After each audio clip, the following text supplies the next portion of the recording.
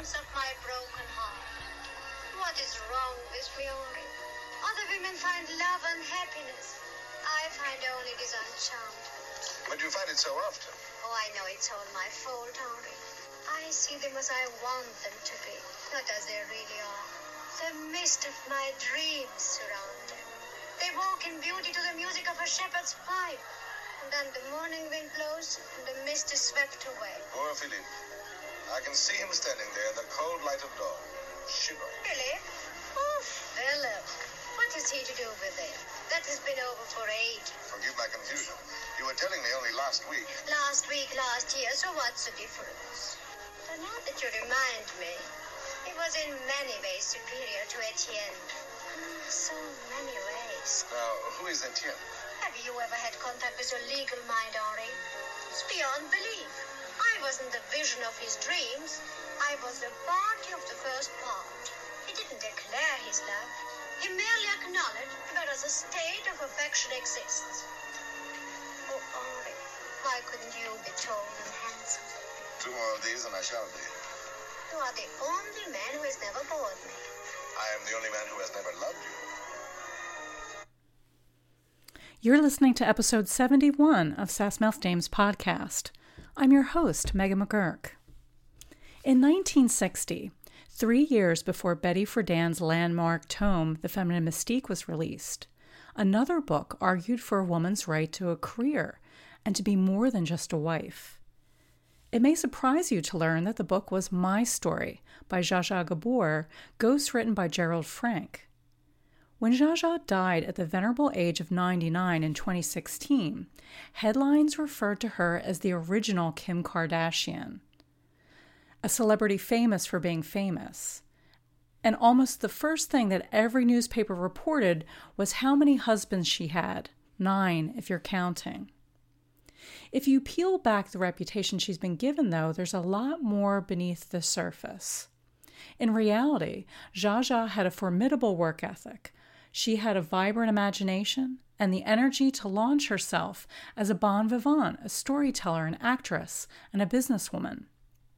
Zsa Zsa belongs to a legacy of modern wit from Sassmouth dames such as Anita Loos, Dorothy Parker, Mae West, and Tallulah Bankhead. She was a great satirist who lampooned the sexual marketplace that she was raised to trade in.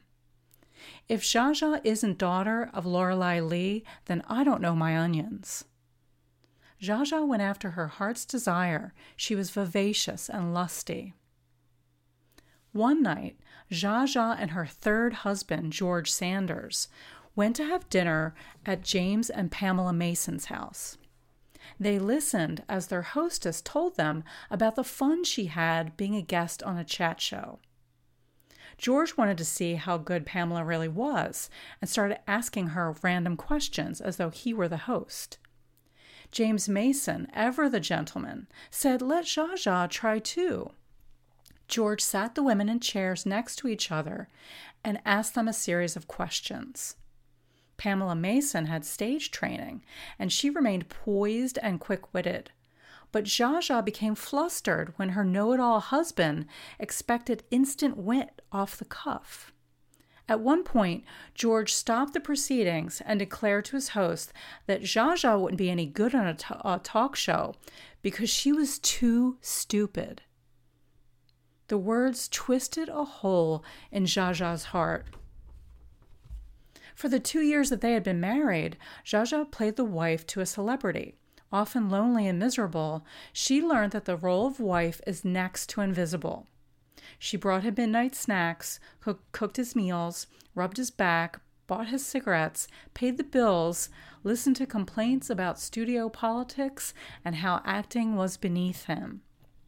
She stood by him beaming when he collected his Oscar for All About Eve in 1950. When she hosted parties, she did all the work, and then discovered that the stars carried on nothing but shop talk, to which she had nothing to contribute. She was expected to fill the drinks, keep the food hot, and point the way to the powder room when the important folks talked. George's schedule meant bedtime at 9 o'clock for his early studio calls. Zsa Zsa looked mournfully at the lavish wardrobe she never wore and the party invitations she had to turn down. Meanwhile, George would dash off to Mexico to see Dolores Del Rio, just on business, of course. Or he would escape for months on location, where she was not invited. If a reporter asked Zsa Zsa a question, George would stop the man and say, "Why are you asking her? She's just a wife." George called her his little cocaline, his spicy cookie, but he wouldn't give her so much as a cigarette. He berated her in public and behaved as though he were the only person who mattered in the house. At night, before she fell asleep, Zsa Zsa began to dream, and it wasn't of her husband, jewels, a fur, or a luxury car. She fantasized about a career of her own. This is the real fairy tale from Zsa Zsa's life story, not the one her mother raised her for that ended at the altar. Zsa Zsa became the heroine of her own story once she had proven that she was far more talented and ambitious than any husband imagined. She wasn't a housefrau. She was a star. What happened was her brother-in-law, Tom Conway, invited Zsa Zsa on the TV show Bachelor's Haven, where he was sometimes a guest. Initially, she turned him down because George's words were a sting that lingered, that she was too stupid and wouldn't be any good. Tom assured her that she only needed to be herself. Zsa Zsa took the plunge. The show's format had them read letters out loud from the lovelorn, and the guest offered advice. Zsa Zsa prepared by wearing a knockout ensemble. She had a black off-the-shoulder Balenciaga gown, accessorized with diamond earrings, diamond necklace, bracelet, and a 20-carat solitaire ring. The moderator whistled at Zsa Zsa's gems. She brushed it off by saying these were just her working diamonds. The crowd went wild. With each answer that she gave, Zsa Zsa grew the audience in her favor. They fell deeper and deeper under her spell. One of the letters was a woman writing to ask what she should do about her husband, a traveling salesman. She was sure he cheated on her while he was on the road. "Shoot him in the legs," Zsa Zsa advised.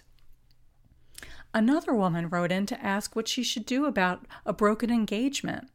Her fiancé had been generous. He had given her a house, a new car, a mink, a stove, a diamond ring.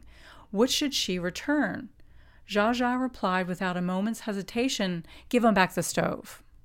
She was brash, unfiltered, sophisticated, and very sexy. Zsa Zsa recalled that she was just being herself, but she should have taken more credit for the humor and wit that she displayed. And any time people appear spontaneous and off the cuff, it most certainly comes from preparation and practice. The television station was inundated with people ringing and writing to say how much they enjoyed Zsa Zsa's appearance. Bachelor's Haven's ratings went through the roof, and they wanted her to return the following week. They couldn't pay much, they told her. It was just $36 a visit and a cup of coffee, but it opened a series of doors for Zsa Zsa. She was invited on more programs. She made the cover of Life magazine and other magazines. One night, she was out dancing with Tom Conway.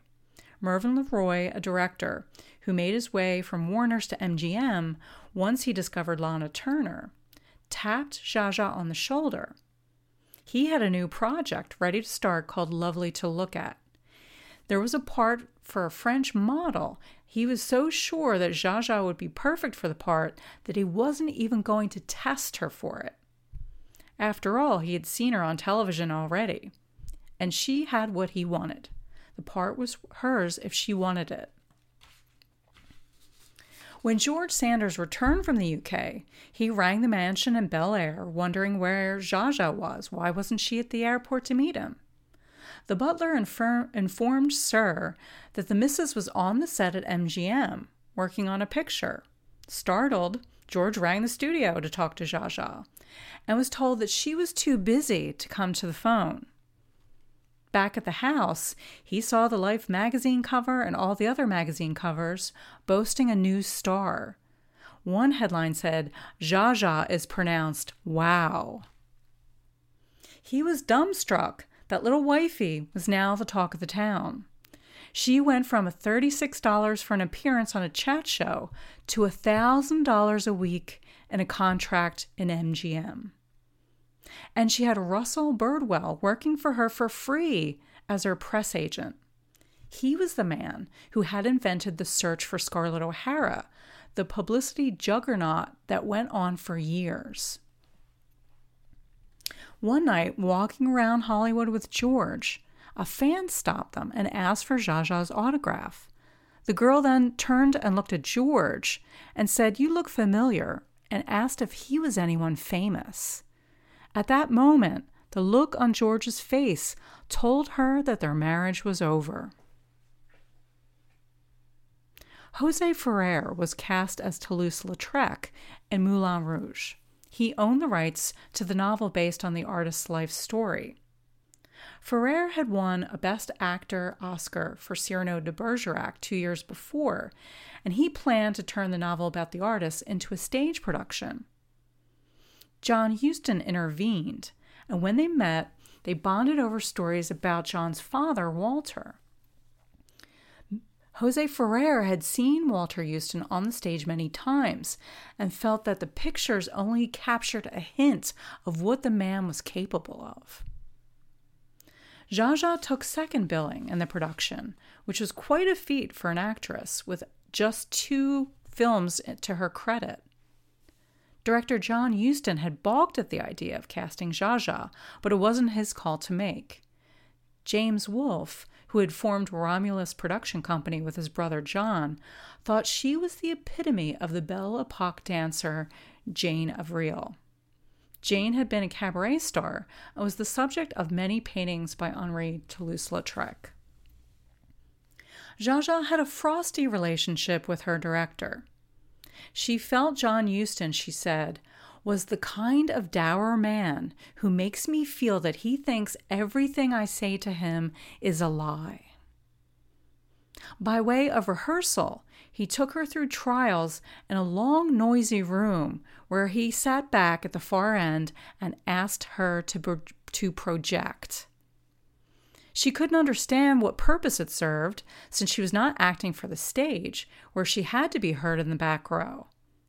The first thing she learned in MGM was never to speak loudly under the microphone.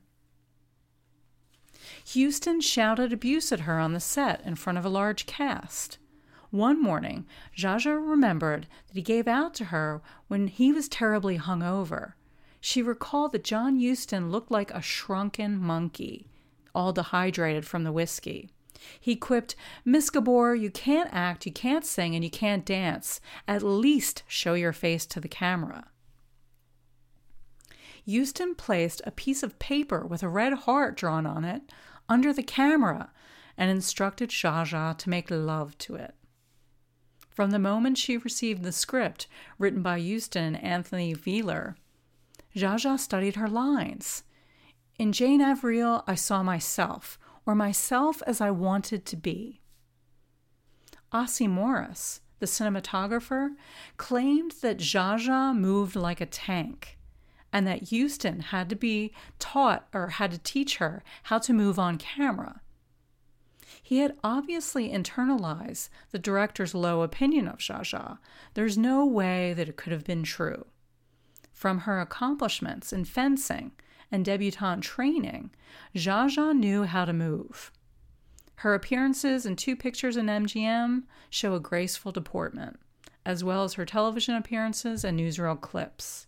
She had been practicing how to make a big entrance her entire life. When Zsa Zsa appears at the top of a grand staircase in the Moulin Rouge, she is a star before she reaches the last step. She glides like a swan, arms outstretched to embrace the room. Zsa Zsa lip-syncs a song sung by Muriel Smith, who plays the Algerian dancer in the Moulin Rouge. Zsa Zsa is dressed in a white picture hat trimmed with black ribbon and ostrich feathers dyed red, a white off-the-shoulder blouse, and a full red skirt. She looks like a fin de siècle box of sweets. She leaves an impression in the air like powdered sugar. Wearing an assortment of eye-popping designs from Elsa Schiaparelli, the candy box impression develops throughout the picture with one glorious confection after another. She is the Belle Epoque bonbon in elaborate gowns and chartreuse, one in red with Schiaparelli's signature shocking pink gloves. The real standout, though, an eye-popper, is a black mermaid gown with a silver snake that coils and winds itself around Zsa Zsa's hourglass figure, trimmed with red and a red picture hat. When she is on screen, you do not look at anyone else. Next to the pallid cognac burn of Henri, Jane is bright and bubbly champagne. Effervescent, she glows. Jane's unbridled enthusiasm is infectious and casts aside the deepest shadows that Henri carries. When Jose Ferrer channels bitter sarcasm with quips such as, "Marriage is like a dull meal with a dessert at the very beginning," Jane lightens the mood. If artists like Henri suffer, sass-mouthed dames like Jane prosper. When she looks at Henri's Epiphany, a poster to advertise the Moulin Rouge, Zsa Zsa zeroes in on the painting's weakness. She isn't in it. As Jane of Vrille, Zsa Zsa's only trouble is which suitor she should accept and how to dispose of the one who has grown boring. In one scene, she complains of a lover who's boring and wonders why Henri is the one who's never done so. He explains it's because he's never fallen in love with her. In the scene, Jane as Zsa Zsa, they are of a piece, they are one. In her tumultuous history with men, the only thing she could not endure was a boring man. She could take egotists, workaholics, control freaks, charlatans, dope fiends, and perverts, but not a boring man. Herbert Huttner, husband number 4, was dull as soap.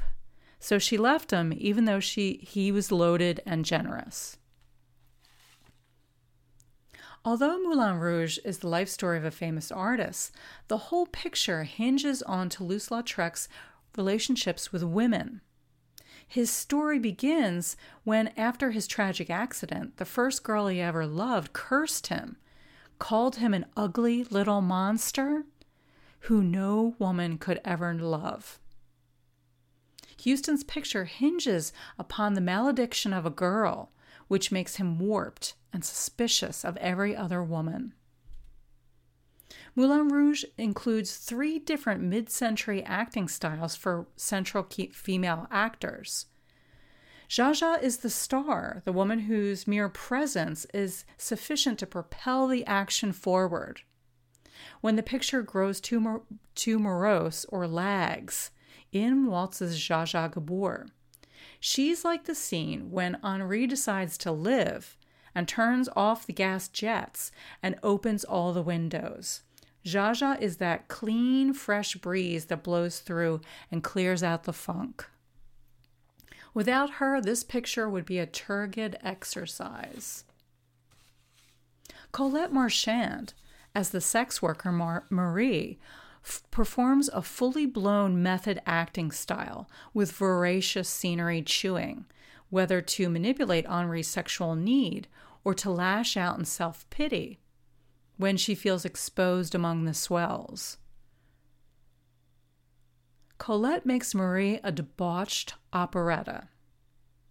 Colette had her share of troubles with Houston, too. She was short of breath in a corset during the scene when Henri takes her character to a restaurant. She was in distress, could barely keep her head straight, but Houston made her do the scene over and over again until he got what he wanted. When he did get what he wanted, he hugged Colette and offered her a bouquet and a bottle of champagne. As Miriam, the mannequin, the independent woman who falls in love with Henri, Suzanne Flon exhibits the underplay that is the mainstay of long-suffering protagonists in women's pictures, from Margaret Sullivan and Irene Dunne in Hollywood, or Danielle Darrieux in France. She tells Henri about how she worked 10 hours a day modeling clothes in shops for 1 franc, yet she spent 2 francs, 20 hours of her grueling labor, to buy his painting of Marie. Suzanne does not choose scenery, and she doesn't lapse into self-pity when spurned by the man she loves. She suffers it quietly. She's the study of underplay. John Huston was known for his on-set romances. Moulin Rouge was no exception. The crew had assumed he would go for fiery Colette Marchand. He was instantly drawn to Suzanne Flon, though. You do have to wonder about the wellspring of energy that he had.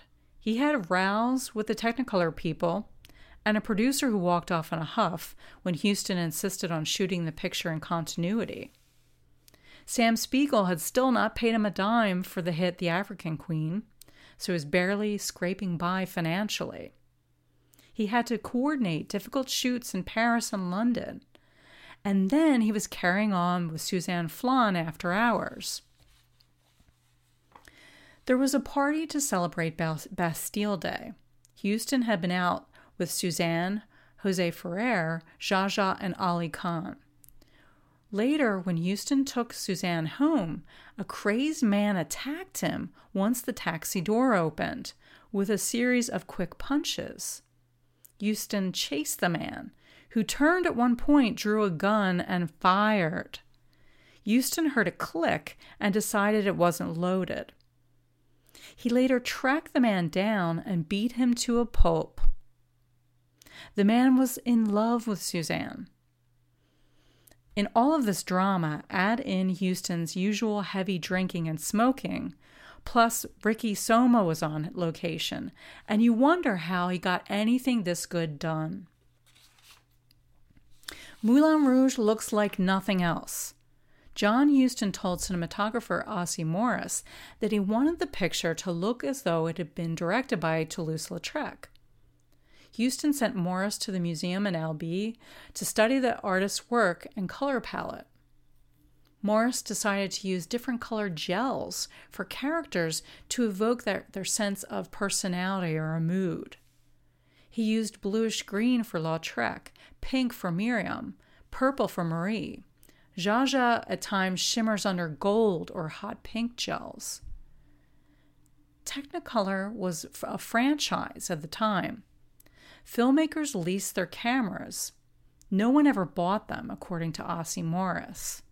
The Technicolor people had advisors on hand who reviewed the process in the film to ensure that it was of their standard.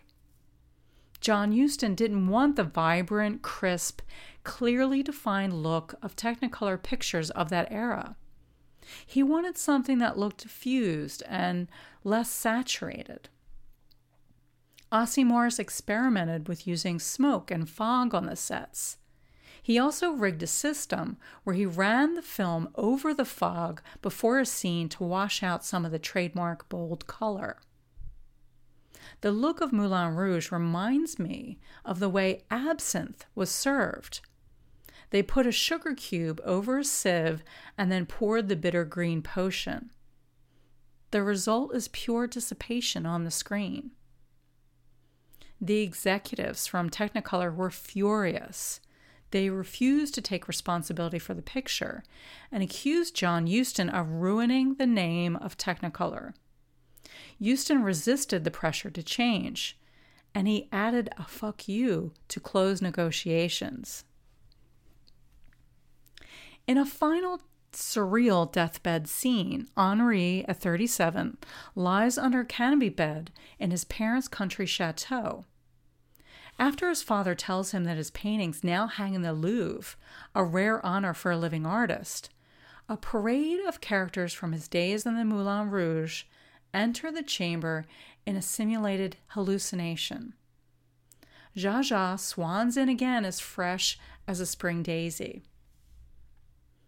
Zsa Zsa recalled that Huston kept changing the last scene. He couldn't get it right. He wasn't happy with how it was working out. So she offered to ad-lib. Just trust her and see how it went. She enters the deathbed chamber with a trail of characters from the Moulin Rouge trailing in her wake. She coos, "Henri, my dear, we just heard you were dying. We simply had to say goodbye. It was divine knowing you. We will see you later, of course. But now you must forgive me. I must fly. There is the most beautiful creature waiting for me in Maxim's. Goodbye, Henri, goodbye." Zsa Zsa Gabor was only 17 years old when she married for the first time to Turkish diplomat Burhan Belge. Her mother, Jolie, who had developed innovations for the cultured pearl market and created a costume jewelry empire, raised her 3 daughters to make a good match. When Zsa Zsa tired of Burhan, she used her diplomat wife's passport to make an arduous journey to the United States through many countries. She arrived in 1941 when her sister Eva was already learning the craft as an actress. In 1942, Zsa Zsa married Conrad Hilton, the hotel magnate. Connie turned out to be a miser and a workaholic. The freedom Zsa Zsa had anticipated once she arrived in the United States in 1941 proved to be illusory. Conrad put her on a strict budget. He ignored her for his work. She was lonely, and once he even took her to a brothel. Zsa Zsa became overwhelmed with stress while she waited for her family to escape the Nazi-occupied Hungary. Hilton had her committed against her will to a psychiatric asylum. Like many women in mid-century institutions, Zsa Zsa was subject to cruelty, abuse, and the horrors of insulin shock therapy and straitjackets. Among her many husbands and lovers, Zsa Zsa Gabor cared most for George Sanders, husband number 3. Zsa Zsa's love affair with Sanders began before they even met. When she saw him on the big screen in Moon and Sixpence in 1942. She was enamored with the big brute he played, who pushes women around and calls them beasts. When she saw him at a cocktail party, she didn't hold back. She told him that she was in love with him. He replied, "How very well I understand you." After the party, George walked her home and asked for caviar and milk. Zsa Zsa didn't have any milk, so she gave him champagne. He said he might stay forever. They had a torrid romance when she was still married but separated from Conrad Hilton, and Zsa Zsa had her newborn baby Francesca with her. When Zsa Zsa's divorce came through, they were married. On their wedding night, George said he didn't know if he could make love to her ever again. He explained, "You used to be the glamorous Mrs. Hilton, and now you're just Mrs. Sanders." They played chess instead of having sex on their wedding night. Zsa Zsa knew that she was, gold in terms of material when she did her appearances. She spoofed herself before anyone else had the chance. George Sanders was in for that big surprise when he returned after his shoot for Ivanhoe, and she was on the cover of all those magazines and being paid $1,000 a week. Some of Zsa Zsa's best stories are of her marriage to George. There was the time they were in Majorca, and he was convinced that she was having an affair with a handsome Spanish guide when she returned late one evening. He hung Zsa Zsa out the window, over the terrace, holding on to her only by her dress, which she noted was lucky to have a tight fit. There was the time he nearly strangled her, but she talked so much he forgot to kill her. One of the juiciest stories is about the time he coaxed her to seduce a priest on a train. George was in one of his frequent blue periods. Zsa Zsa chalked his moods up to his Russian blood. George perked up at the scenario instantly. he began to whisper a filthy idea in her ear. Why didn't she seduce the priest right then and there? A man is just a man after all. What man could resist Zsa Zsa? As he goaded her, the couple stopped to exchange pleasantries with the man in black. Later, the priest rang Zsa Zsa and asked to meet.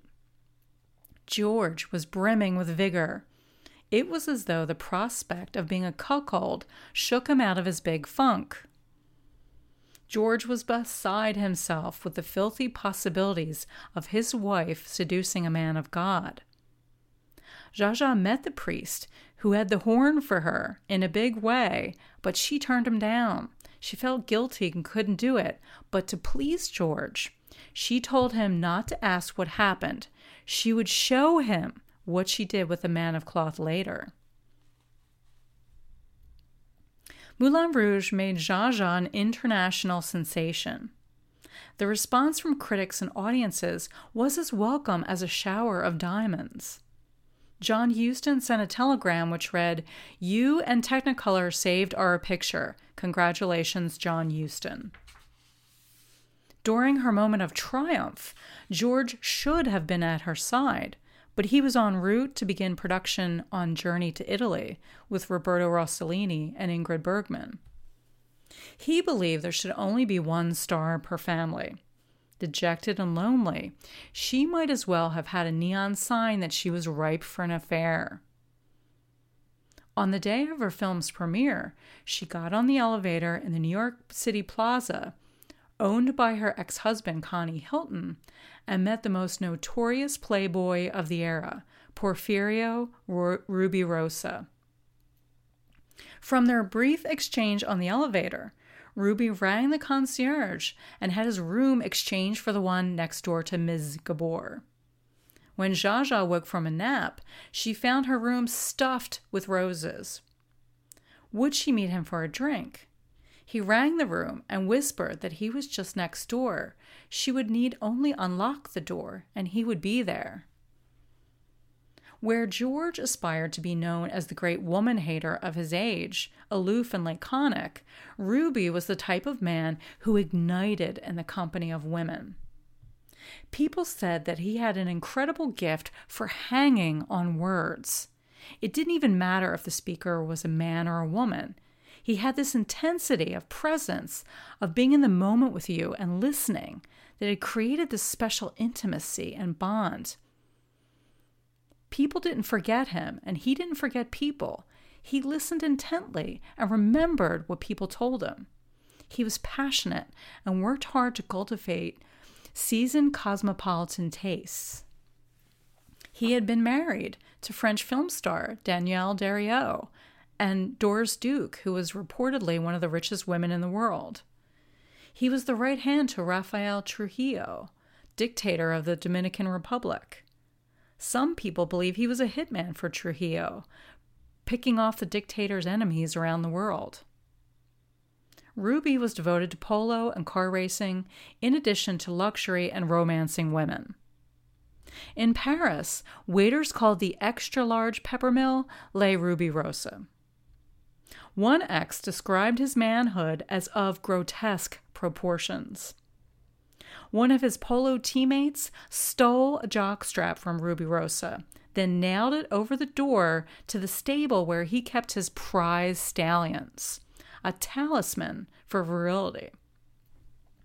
Another notice of his anatomical charm, also from a man, said that when Rubirosa unzipped, he thought he was seeing Yul Brynner in a turtleneck. Sean Levy, Ruby's biographer, has devoted a whole chapter to Little Ruby. When the time came to dress for the Moulin Rouge premiere, Zsa Zsa discovered that she could not reach the zipper to her tight-fitting dress. She did the only sensible thing and rang next door, with conditions. Once she returned from the premiere, flushed with praise, Ruby helped her with that zipper again. For years, Zsa Zsa went about in a haze of hot sex with Ruby. She explains that it was like she was narcotized, drugged by him. She couldn't say no. She couldn't get enough. George filed for divorce after one too many pictures of Zsa Zsa in the Dominican Playboy surfaced. She put her career on the back burner. She did more television than film work because it was less work and less commitment. In 1953, the Gabor sisters had signed to do a nightclub act in Las Vegas. Ruby had been pressuring Zsa Zsa to marry him. She refused. If she married him, she would have to give up her career. And how could she abandon what she had dreamed of and worked so hard to achieve, now that she finally had it? Ruby didn't really work, so he didn't understand. They had a row one night about it, and Ruby struck her in the face. For opening night, Zsa Zsa was going to have a massive shiner. Frantic, she went to Russell Birdwell, her publicist, and asked him what she should do. In the meantime, Eva Gabor's friend Marlene Dietrich called in to share some pancake makeup to conceal the black eye. Marlene was also in town with her cabaret act. Russell Birdwell told Zsa Zsa that she shouldn't try and hide it, embrace it. He pulled out a black eye patch and told her to wear it on stage. The papers were already full of reports about the lovers' quarrel, so why not capitalize on it? When Zsa Zsa took the stage that night, the pirate look was a huge hit. It was a look of the moment. One night, Marlene's backup dancers appeared wearing identical black eye patches. Comics wore them in their performances. In New York hotspots, the cognoscenti wore black eye patches. Zsa Zsa always made a splash. For revenge, Ruby married Barbara Hutton, an extremely wealthy woman. She gave Ruby $2.5 million as a wedding present and also a private plane outfitted as much as any Park Avenue penthouse. Even years after his marriage, Zsa Zsa and Ruby went on the sexual merry-go-round for years. She rejected his proposals, unwilling to give up her career. Ruby Rosa had brought erotic calamity to scores of women, including Ava Gardner, Marilyn Monroe, and Jean Tierney. Ruby weaponized his sexual charms to extract submission, wealth, and fame. He nearly destroyed Zsa Zsa's career when he asked her to introduce Trujillo's son to the Hollywood crowd. Spoiled, rotten, ram-fist Trujillo thanked Zsa Zsa for fulfilling his starstruck ambitions to meet the film colony royalty, especially his obsession, Kim Novak. And to thank her, he sent a Mercedes convertible and a chinchilla coat. A congressman from Ohio spat her name on the House floor one day when he held up the headlines. Why was the U.S. handing out aid to the Dominican Republic when it just siphoned off for rich film stars? Zsa Zsa's name was mud. But not for long. Zsa Zsa lived 9 lives on television. She forged a cosmetics empire. Her books are brilliant. If you find a copy of any of them, but especially her advice guide, snap it up. Among the juicy tidbits, take the honeymoon before the wedding because you'll enjoy it more, and also a few weeks with a man will give you time to back out of it if he's intolerable. Also, she's against alimony because it saps your ambition and makes women lazy. One more thing before I leave you.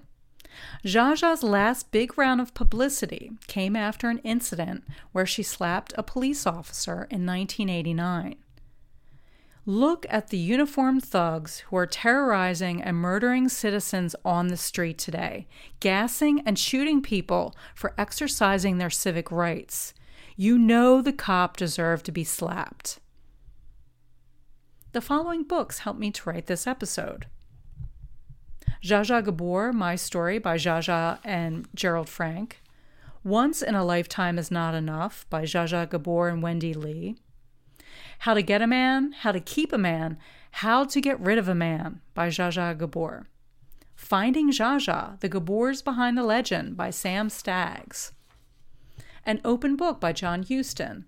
The Hustons by Lawrence Grobel. Memoirs of a Professional Cad by George Sanders. The Last Playboy, The High Life of Porfirio Rubirosa by Shawn Levy. Thanks for listening. If you're enjoying the show, tell a friend or share it on social media. Join me next time for episode 72 when I talk about Eva Gabor in Paris Model from 1953. Thanks very much.